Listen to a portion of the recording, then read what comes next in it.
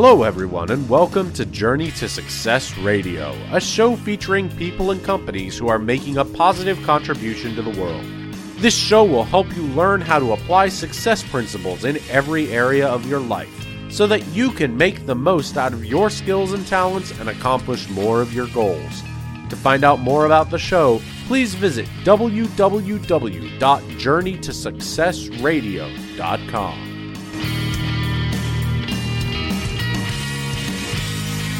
Hello, everyone, and welcome to Journey to Success Radio. My name is Tom Too Tall Cunningham. I'm a Napoleon Hill Foundation certified instructor, and my purpose in life is to encourage others to live positively through the many and varied challenges that life has to offer us. You can find out more about the show at journeytosuccessradio.com. And I have an amazing guest with me today. I've interviewed her husband previously. I'm thoroughly entertained and educated by their Facebook posts. And her name is Angelia McDaniel. Angela, introduce yourself, and we're going to have a great conversation today.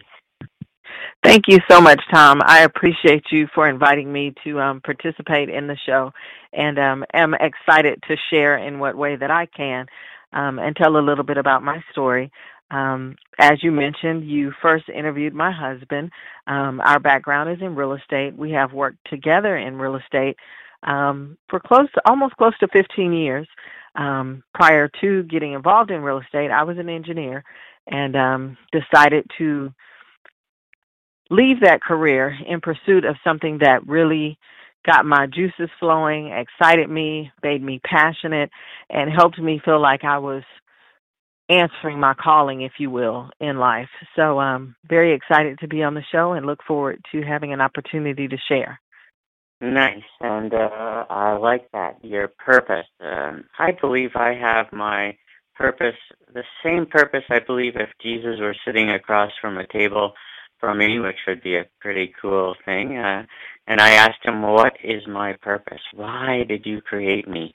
I think I have that purpose, and that's the number one success principle of Napoleon Hill. He has 17 success principles, but if you don't know your purpose, the other 16 are really not going to help you too much.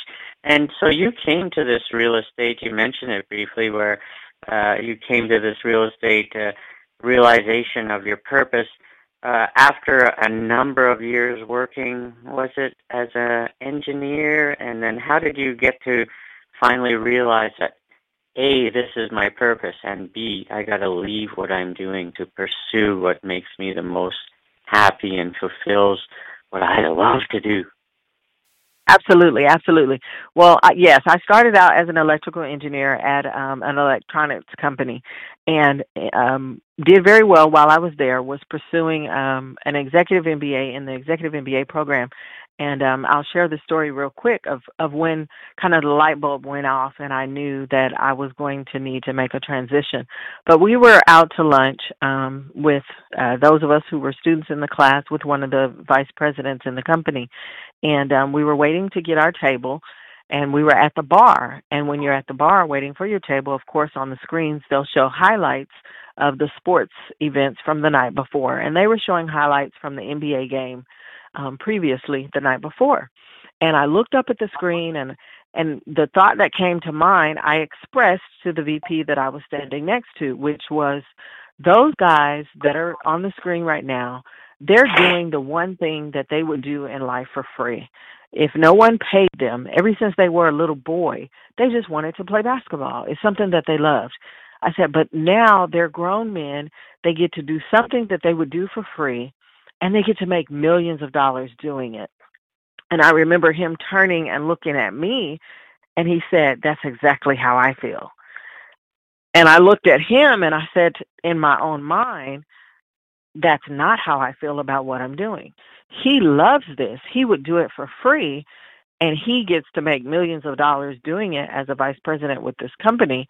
But I don't have that passion for this. I do this because I picked what I considered to be a smart career, something that, you would earn a good income, provide a good living. I enjoyed math, wasn't too keen on science, but it just seemed like a smart decision when I had to pick a career. It wasn't something that I felt like, oh, I would do this, if no one paid me. When I get up in the morning, I'm just, wearing to get to some electronics. But that's how I felt about real estate. Because that was one of the things that I would do when I first started working my job right out of college, having just one thing to do, go to work and come home. That was the first time I'd had that. I'd always worked in college, been in organizations, lots of different activities. And so what I would do with my evenings and weekends was drive around looking at houses. I would go to models. I would go to open houses. I just loved being in property. And being out looking at property. And so that's what led to me getting my real estate license those first few years that I was also working as an engineer. And so that luncheon that day is when that light bulb went off and said, what is it that you feel that way about? What would you do for free if no one paid you? You would do it anyway. And for me, that was real estate. And so shortly thereafter, I completed that executive MBA program, and then I gave a 90-day notice that I would be leaving, and that was in 2002. Wow. And so there's a big difference from realizing your purpose to not everybody can easily give their 90-day notice and get into pursuing their passion. And I imagine it's because, or one of the main reasons is because you have an amazing husband, and Tyrone is really part of your mastermind group. Napoleon Hill wrote so much about the best mastermind group is between husband and wife, and he shared with Henry Ford and his wife, and Thomas Edison and his wife. And so how did Tyrone react when you were like, okay, I finished this MBA program, but I'm giving my notice and I'm getting into real estate? Absolutely. He was 100% instrumental. As a matter of fact, probably 110% instrumental to that decision, because, of course, I did go home and share with him the aha moment that I'd had and, the desire I had to leave and pursue real estate full time. And at the time, he was in the mortgage industry, so he was already a part of the industry. And I remember him asking me, he said, what's the worst thing that can happen if you leave? And I said, well, if something happens, you can't do any loans, I can't sell any real estate, we make no money, we lose our house, and we end up, homeless on the streets. And he said, is you sure that's the absolute worst you can come up with? I said, yes, that's the worst that I can come up with. Well, he said, based on how he'd structured our mortgage at that time, he's like, we could both have jobs at McDonald's and we'd still be able to pay the mortgage on this house. So there's zero possibility of what you imagine to be the worst thing that can happen of that happening. So what do you have to lose? And with that encouragement and that framework around it, I felt at peace, to go ahead and give that notice and to make the leap into full-time entrepreneurship. And that's something that, even 10 years later, I look back, I had friends that were still at that company who I knew hated it when I was there back in 2002. But they were still there because they felt, they felt trapped, or that there was no way out, or that they didn't have other options. And a lot of times we let fear of the unknown, fear of, what's the worst that could happen, stagnate us and cause us to not take a chance, to not move forward, to not pursue what we really want in life, because it doesn't seem like the smart or responsible thing to do. And I'm thankful that I had a partner who that just was not his philosophy in life, because he'd been getting personal development and feeding his mind, and just had a different philosophy. And that was contagious, as he shared it with me little by little.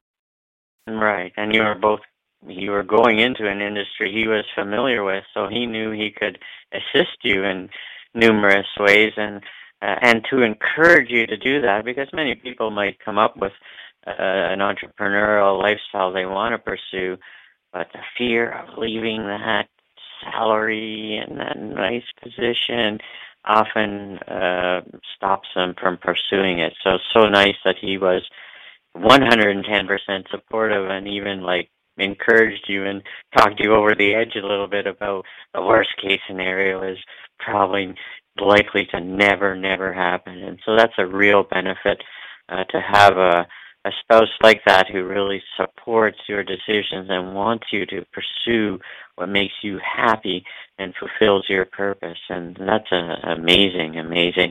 Now, you're a co-author of an upcoming book, Journeys to Success, empowering stories inspired by the principles of Napoleon Hill.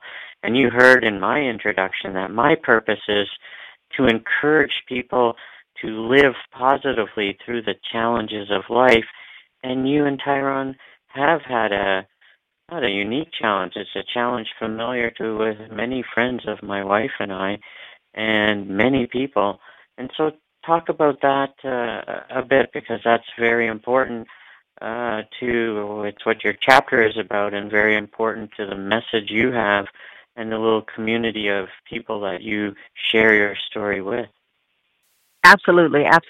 So, my husband and myself were obviously both very driven people, very goal-oriented. From the time that he was a little boy, he shared with me there were two things that he wanted. He used to sit on the roof of his mother's house, and he could see downtown from the roof of their house in this little ghetto of Houston called Fifth Ward. And he would look at the buildings, the skyline at downtown, and say that one day he wanted to build, he wanted to be in real estate, and that he wanted to have a family.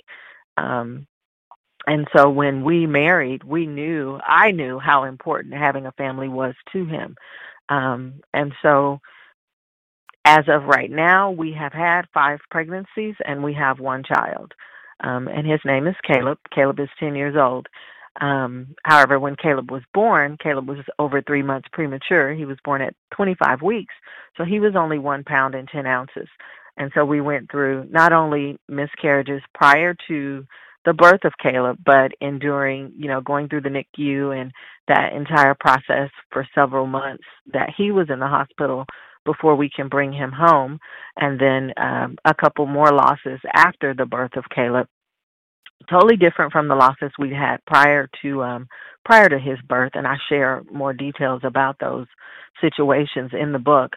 And then the last 7, we're coming up on 7 years now. For the last 7 years, we have not been able to get pregnant at all. And so after 5 pregnancies almost back to back, no pregnancies whatsoever. So I feel like I've experienced the entire gamut when it comes to challenges that women have with infertility, miscarriages, premature birth, whether it was, early trimester losses, which our last 2 were within the first trimester. The first 2 were second trimester losses. Later in the pregnancy, when you've already discovered the sex of the baby and they've told you you're out of that, that cautionary period to where they know the pregnancy is viable, to lose them that late in the pregnancy. So I feel like I have experienced the entire spectrum of what women face when it comes to reproductive challenges and losing children, whether, from conception, after conception, or not being able to conceive. And one of the things that Think and Grow Rich talks about, one of the principles that Napoleon Hill shared was the visualization, and that thoughts are things. And I can recall when Caleb was born, or even before he was born, when I got pregnant with Caleb, and I was just so determined, because at this point it was my 3rd pregnancy, determined not to lose him, and that pregnancy would go full term. Even though the doctors were telling me, you're high risk, these are all of the challenges, you're going to have to be on bed rest. I was eventually, hospitalized. I spent several weeks in the hospital. They had me seeing neonatal specialists.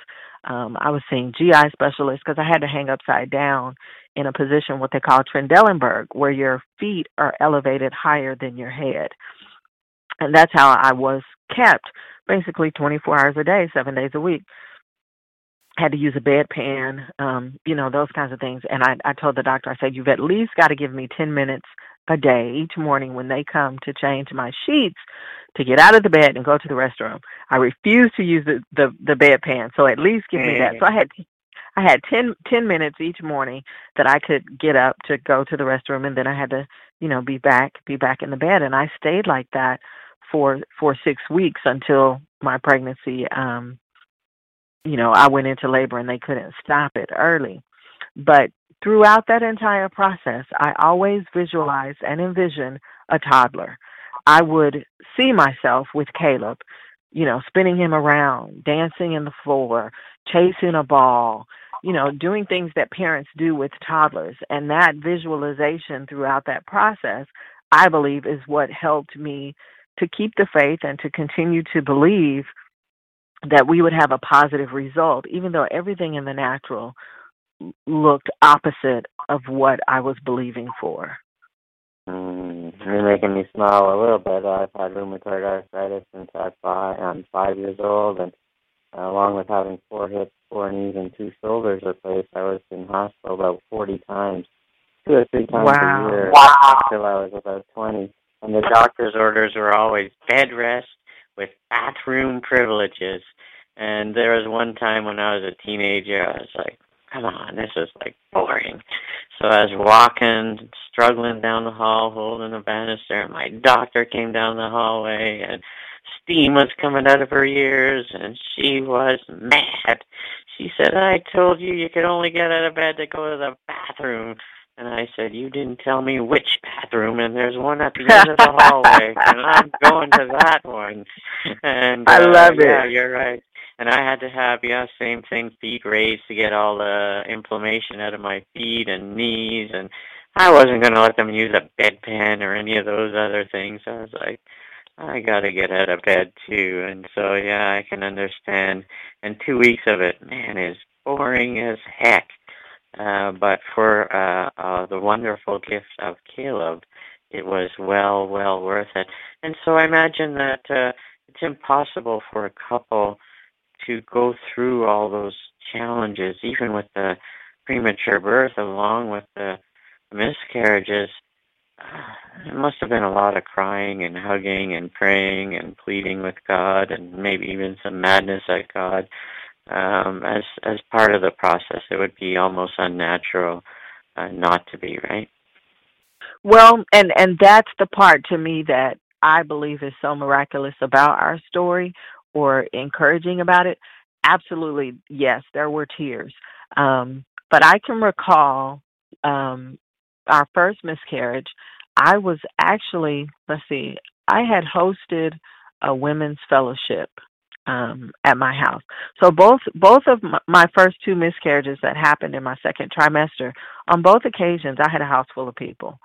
The second one, I was giving a surprise party for my sister's birthday, and one of our guests at the party was actually an emergency room physician.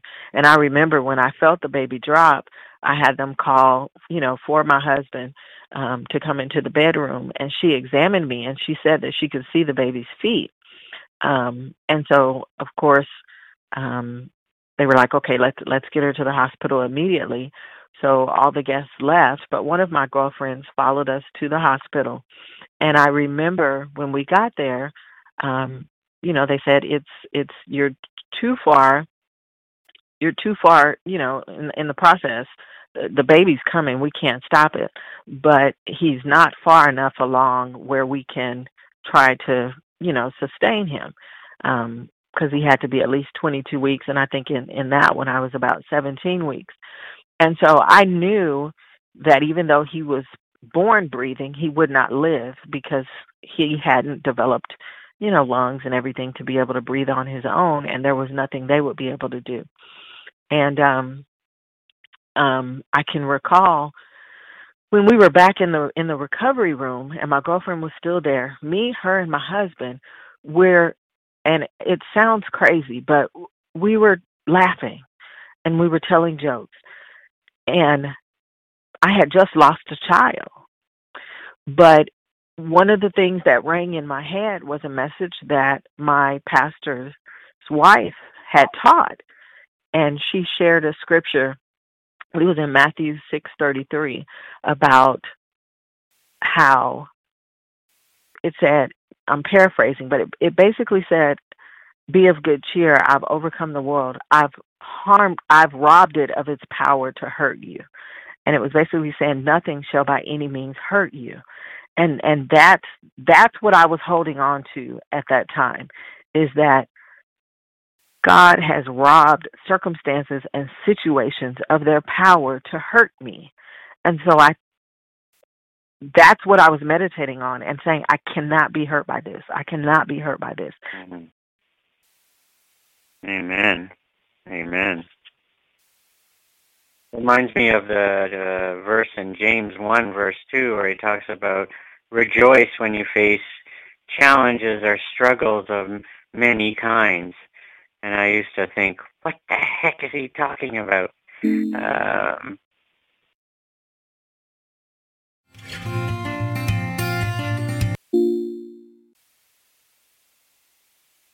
back. Yeah, okay, you're back. I was saying that verse reminds me of James chapter 1, verse 2, where he says, rejoice when you face struggles or challenges of many kinds. And I used to wonder, what the heck is this guy talking about? When I was in enormous pain and stiff from head to toe, I would stare at that and like, how can you rejoice? But I believe when you know God and you have His Holy Spirit in you, you do not behave like other people do. And that would be the only explanation for you and Tyrone and your friend laughing and not feeling so overwhelmed. When you have the peace of the Lord, challenges are still challenges, but we don't face them in the same way as people who do not have the hope that we have. Exactly. And there is a verse that says, we do not mourn as those who have no hope. And that's how I felt. And even with the first one, let's see, I was 20 weeks, and that was a little girl. I had held a women's Bible study at my house that night, and I was having contractions and didn't realize that's what it was. I just thought I was having cramps. And because it was my first pregnancy, and I, called the doctor and talked to the nurse, she said, "Oh, that can be normal sometimes, depending on your level of certain types of activities. No need to be alarmed by it." So I went through the entire evening having these cramps that were in fact contractions, and it was probably about 2 a.m. when they were just so intense I couldn't take it anymore. And I told my husband, "We've got to go. We've got to go to the hospital because this is not normal. This is not right." And on that one, again, it was a situation where they're like, yes, you are in labor and we can't stop it. You are going to deliver. But at 19 weeks and 5 days, it was still too early for them to try to, sustain the life of the baby. And the scripture that was going through my mind that time was out of Psalms. And it was, though I am fallen, I'm not utterly destroyed. And that's what I just kept meditating and hearing in my voice. Though I'm falling, I'm not utterly destroyed. And that one hurt because, that was our first pregnancy. We've been waiting, all this time, like I said, from my husband's perspective, from the time that he was a little boy, always knowing that he wanted a family. And so to have this first pregnancy, you're so excited. You made it through the first trimester. And even to some degree to feel like, okay, God, I was hosting women at my house to study the Word. I'm committed to doing the work of the Lord, and this is how I get attacked, and this is what happened. But I just kept saying, though I'm fallen, I'm not utterly destroyed. And I really have the mindset that if I haven't won the fight isn't finished. The fight isn't finished until I win it. So I said, devil, you may have taken your shot, you may have won this battle, but you haven't won the war. And I still believe that I will be, the mother of children and that I will have a child. And so, like I said, by the time of that third pregnancy, I was very, adamant and committed to the fact that he shall live and not die. He shall declare the works of the Lord. And that in spite of what happens in the natural, I refuse to believe that I will lose this baby. And it really was the preaching it. You're preaching it. Very good. I love it. Now, I'm thinking of Tyrone, and for a man, how did he? I could imagine there could be conflicts if in a non-Christian marriage, even in a Christian marriages, there's conflict. But did he ever get to be upset at you or pissed at this happened? Yeah, wow. he did. I do feel like my husband grieved in a different way than I did. Tyrone is very private. He's not vocal. He keeps a lot to himself. But he's extremely optimistic. And so if he ever has negative thoughts or negative feelings, in most cases you will never know them because he's not going to share them, because he holds to the mindset too, what you focus on expands. So if it's a negative thought, I'm not going to talk about it. I'm not going to rehearse it. I'm not going to repeat it. I'm not going to tell the negative story over and over because I will get more of the same. I'm going to focus on what it is that I want to manifest and talk about that. And, we have a biblical example of that with the story of Abraham and Sarah with the birth of Isaac. Abraham's original name was Abram, and God changed it to Abraham, which means father of many nations. Well, at the time that he changed his name, he didn't have any children. He had none. And he told Abraham, he took him outside and he said, I want you to go and look up at the stars and count the stars and imagine a face on every single star. So shall thy seed be. Why did God go through that process with Abraham? Because he needed him to have a mental picture of what was going to come to pass so that he could believe that he would receive it, and that way the promise could come to pass. Because if we don't believe, if our thoughts aren't in line with what we want to manifest, we can't produce it in the natural realm. That's how Napoleon Hill starts Think and Grow Rich. That thoughts are things. That our thoughts and what we believe are so powerful, are so impactful to what happens in this natural realm. We have to be able to look beyond what we see in the natural and see it in the spirit realm so that it can manifest in the natural. And so as a woman, of course, for me, there were times that I felt I have not fulfilled what woman was created for. Part of her purpose in terms of birthing children and reproducing. And so, yes, you will have the insecurity, the temptation to feel less than because you can't do what other people seem to do, when you're looking all around you so effortlessly and easily. I can remember times walking in the mall and seeing someone pregnant. And I'm like, they're pregnant and they get to walk around. I couldn't do that when I was pregnant. They told me, okay, I've got to get in the bed, I've got to lay down, and I've got to hang upside down because you could lose this pregnancy. And to just feel, man, they're so blessed to be able to do that, and they don't even know it. They just, I just got pregnant. And during this time, my husband had several nieces who got pregnant who were much younger. In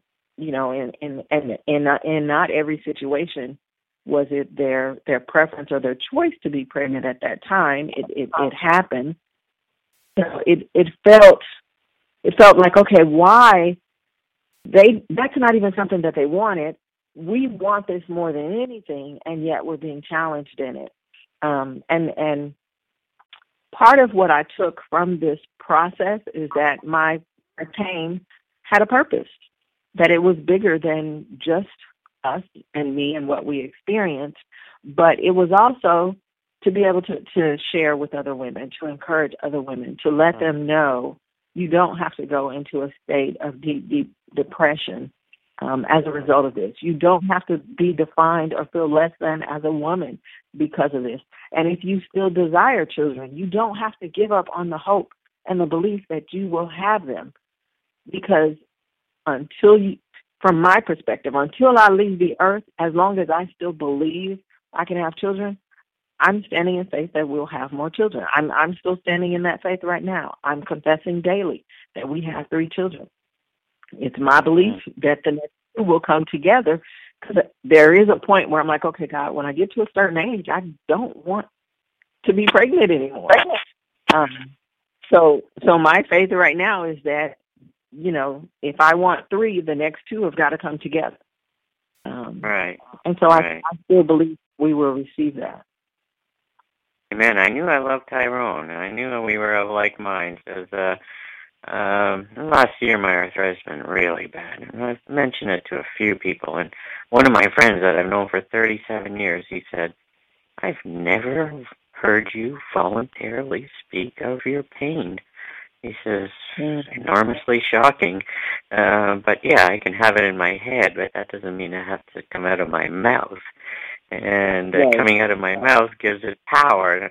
When I speak and I share of the challenges I've had, it makes me feel more sore. And so why would I bother speaking it? It's like acknowledging that it has power over me. So I'll keep it in my head. But yeah, I mentioned it to a few close friends, and he's like, wow, I've never actually heard you voluntarily just come up and talk about the pain you're in. I'm like, well, very good. That's my plan, and that's my goal. And sounds like Tyrone is exactly that type of person as well. You can have the negative thoughts, but once you start speaking them and sharing them with other people, now you're giving them power to hurt you more than they should. Another topic I wanted to explore is that both you and Tyrone sort of moved out of classes, in that I know when you were both young, both of you were not in the middle class or even the upper class, and came from pretty poor backgrounds. And a lot of times when that happens, the mindset is so affected that it's almost impossible to move out of the poverty mindset into the wealth mindset. And how did that happen for both of you? Because you both came from pretty not bad circumstances, great people around you, but poor circumstances. Exactly. And it's always funny because, I say, at least for us, even though we were poor, it was a while before I knew it. Like, I didn't know it as a kid. Because if there is an abundance around you, you just assume, this is how everybody lives. I mean, we were happy. But yes, I'll share. The town that I was born in, a population of 3,000. You had the railroad tracks that ran through the city that basically segregated, and I say city, towns, segregated the town. I can remember as a little girl bathing on my grandmother's back porch because we didn't have running hot water in the house. You would have to heat the water on the stove. And we had this big tub. There was a toilet inside the house, but there was no bathtub. So you had to get this big, huge bin or tub and fill it with hot water and take it, in the summertime we take the bath on the back porch. In the winter it would, be inside the house in one of the bedrooms. And I don't really know when I knew. I don't know what was the seed that gave me the thought that I wanted to be wealthy, but I can remember when I was about 9 years old, my mother was cooking in our kitchen, and I was, piddling around in the kitchen, and I looked at her and I said, Mommy, I'm going to be a millionaire one day. And my mother, just at the stove cooking, she turns, she looks at me, and she says, I know. And she went right back to cooking. And so for me, I kind of felt like I said, okay, it must have been part of my purpose and destiny to have a wealth mentality, because no one taught me that. I just, one day I said it, and thankfully I had parents who reaffirmed it versus saying, "Are you out of your mind? Do you see where we're at? Do you, Right. like, you're not going to be able to do that. How do you think that's ever going to happen?" Right. And my parents, did eventually move, to the city where my dad could expose us to better. And when I graduated high school, I was voted most likely to be a millionaire by 30. Well, it didn't happen by 30, but again, for me, it's always been the belief. As long as I believe it, and as long as I'm still breathing, there's still an opportunity for it to come to pass. For my husband, I remember him sharing his first entrepreneurial pursuit. I think he was in second grade, and they started selling pencils to their classmates at school. I don't know where they would get these pencils from, but they would buy the pencils in bulk, and then they would resell them to the kids at school. And he says he remembers getting called into the principal's office, and they got in trouble for having this money. And they told them, you cannot sell, you can't sell in the school. And he said, when we got home, we got in trouble because we'd been sent to the principal's office. And, he talks about getting punished by his parents. But he says, no one thought, oh, these are enterprising young men, and encouraged that. Instead, they got slapped on the hand and were told, you can't do that because this is school, which I understand the, rules being in place. But so even for him, from a very, very early age, that entrepreneurial mindset was there. And he, again, I believe our steps are ordered. And so people were placed in his life, circumstances, events, opportunities, etc., to nourish and cause that to develop. And that was one of the things that even connected us. Our first date was at a bookstore. That was the first place that he took me. And we were looking at magazines. We were looking at the Robb Report. We were looking at, Christie's real estate, things that we couldn't nowhere near afford, but just in that time, seeing how people, incredibly more abundant and wealthy than we were, could live, and saying, you know what, that's possible for me too. I can have that. Man, people pay $200,000 for a watch. Can you imagine that? That's the kind of conversation that we were having on our first date. What a cool first date. Yes. Yes. Not a lot of first dates are in a bookstore. Well, yes, we've both been avid readers throughout our lives, and that for me started very early as well.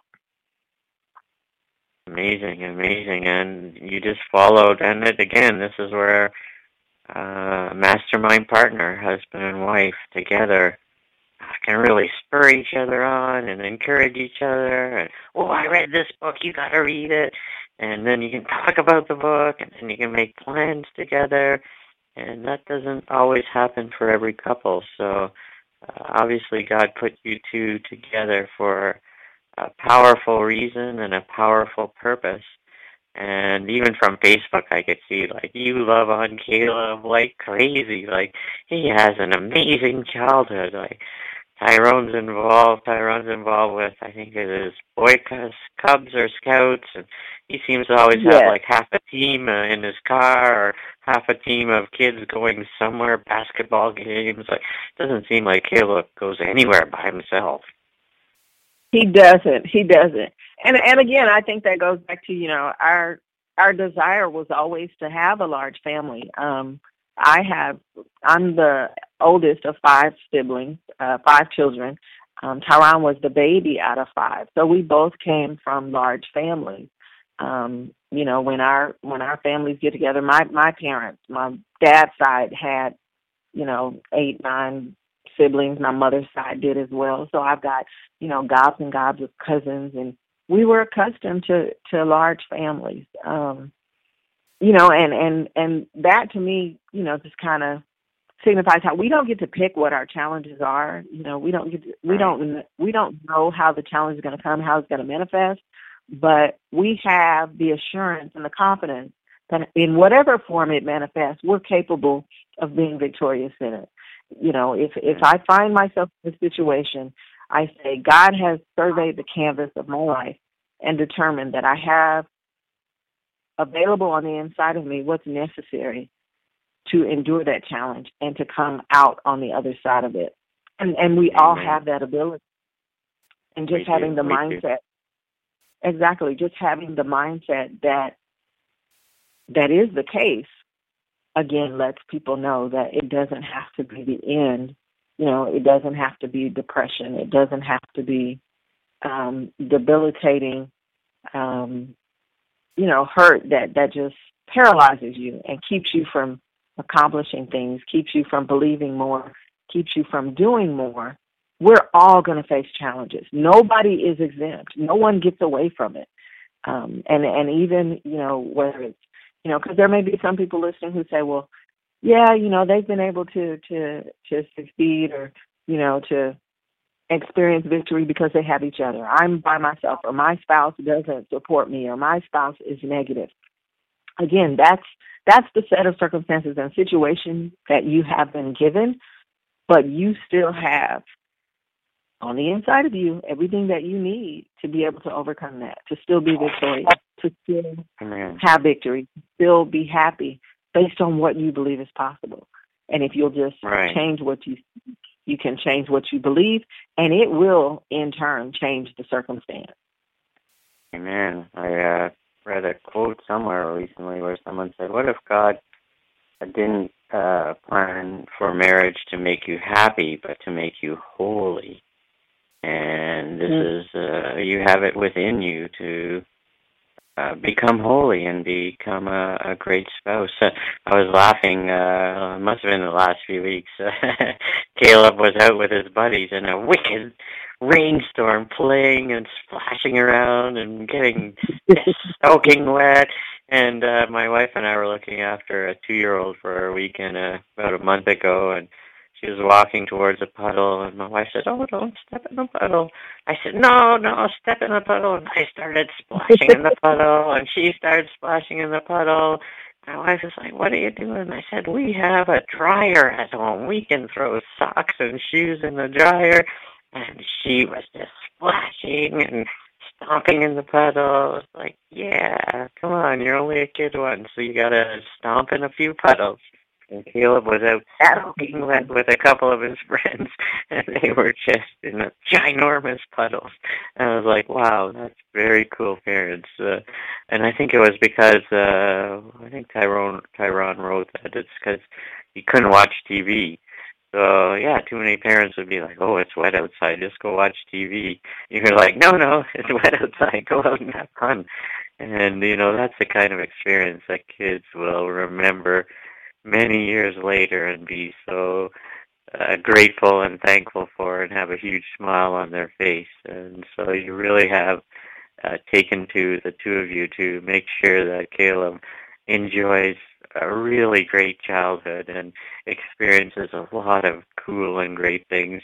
And Tyron seems to be involved in all kinds of these things, and usually with a bunch of other boys around. And so it is a lot of fun to watch how much you enjoy being a parent and how well Caleb gets to experience life. It is quite a joy. Absolutely. And it's our way, too, of expressing our gratitude and thankfulness for Caleb and what we have. Like I said, not focusing on the children we've lost, but focusing on what we have. Because a heart of gratitude is also important and critical in life as well. And the more gratitude that we express, the more we're able to receive. Amen.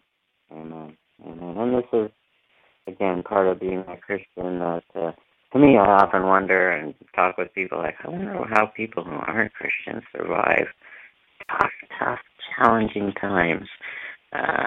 We still have tough times as Christians, but we are able to always somehow find the joy of the Lord and the reason and the purpose for it, and realize that life is not about us. It's not about our happiness.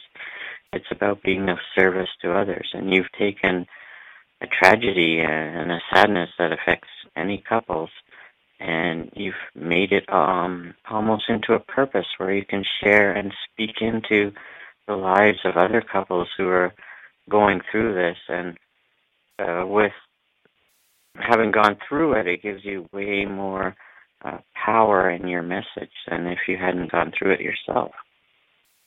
Absolutely, absolutely.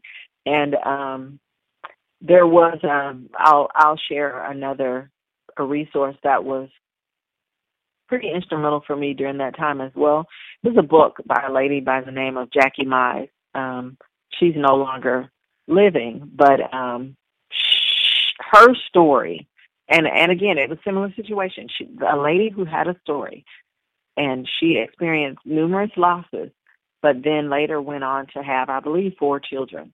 But it's called Supernatural Childbirth by Jackie Mize. And her sharing her story is what helped to inspire me.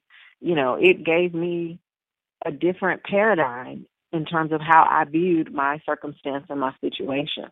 And that's the same thing that I believe I've been called to do for other women. So it's very powerful.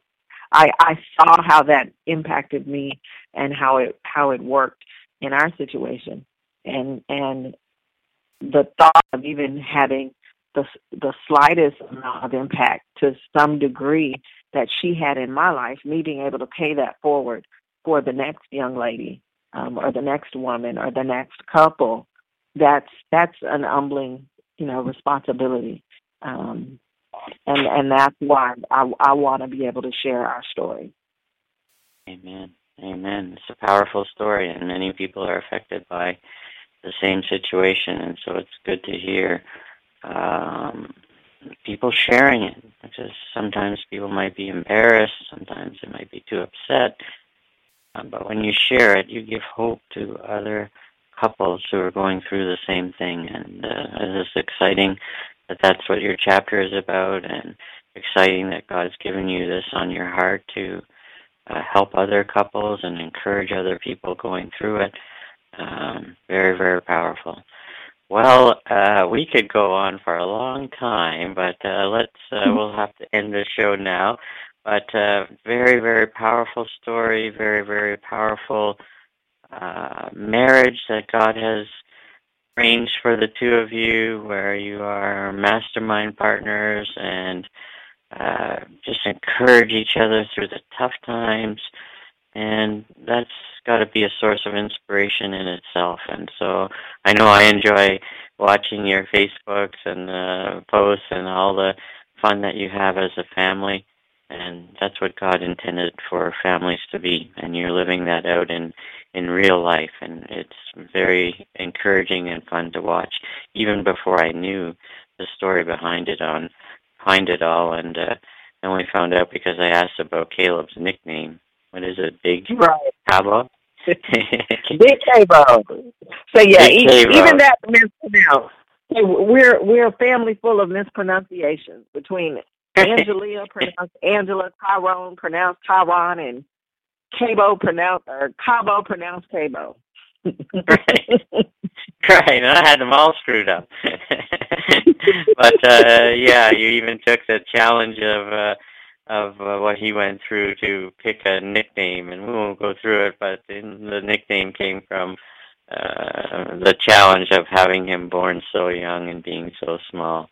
Thanks so much for your time today, Angela. It's been encouraging and inspiring to me, and I know that many, many couples, Christians and non-Christians, will be inspired by your marriage and your faith and your purpose to help other couples who are having these challenges. I really appreciate talking to you today.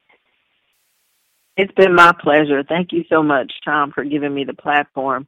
and allowing me to participate in you fulfilling your purpose. So again, I do not take it lightly. I appreciate you for even considering me, and I'm honored to have had an opportunity to be a part of this. Amen. And one of my wife's and my goals is to see Joel Osteen in his church in Houston. So we may be guests of yours while we're down there. Awesome. That would be wonderful. Come on down. Amazing. Have a great night. Thanks so much, Angela. You too. Thank you. Thank you for listening to this episode of Journey to Success Radio. If you or anyone you know would like to be interviewed for the show, email Tom at tom2tall.com for details.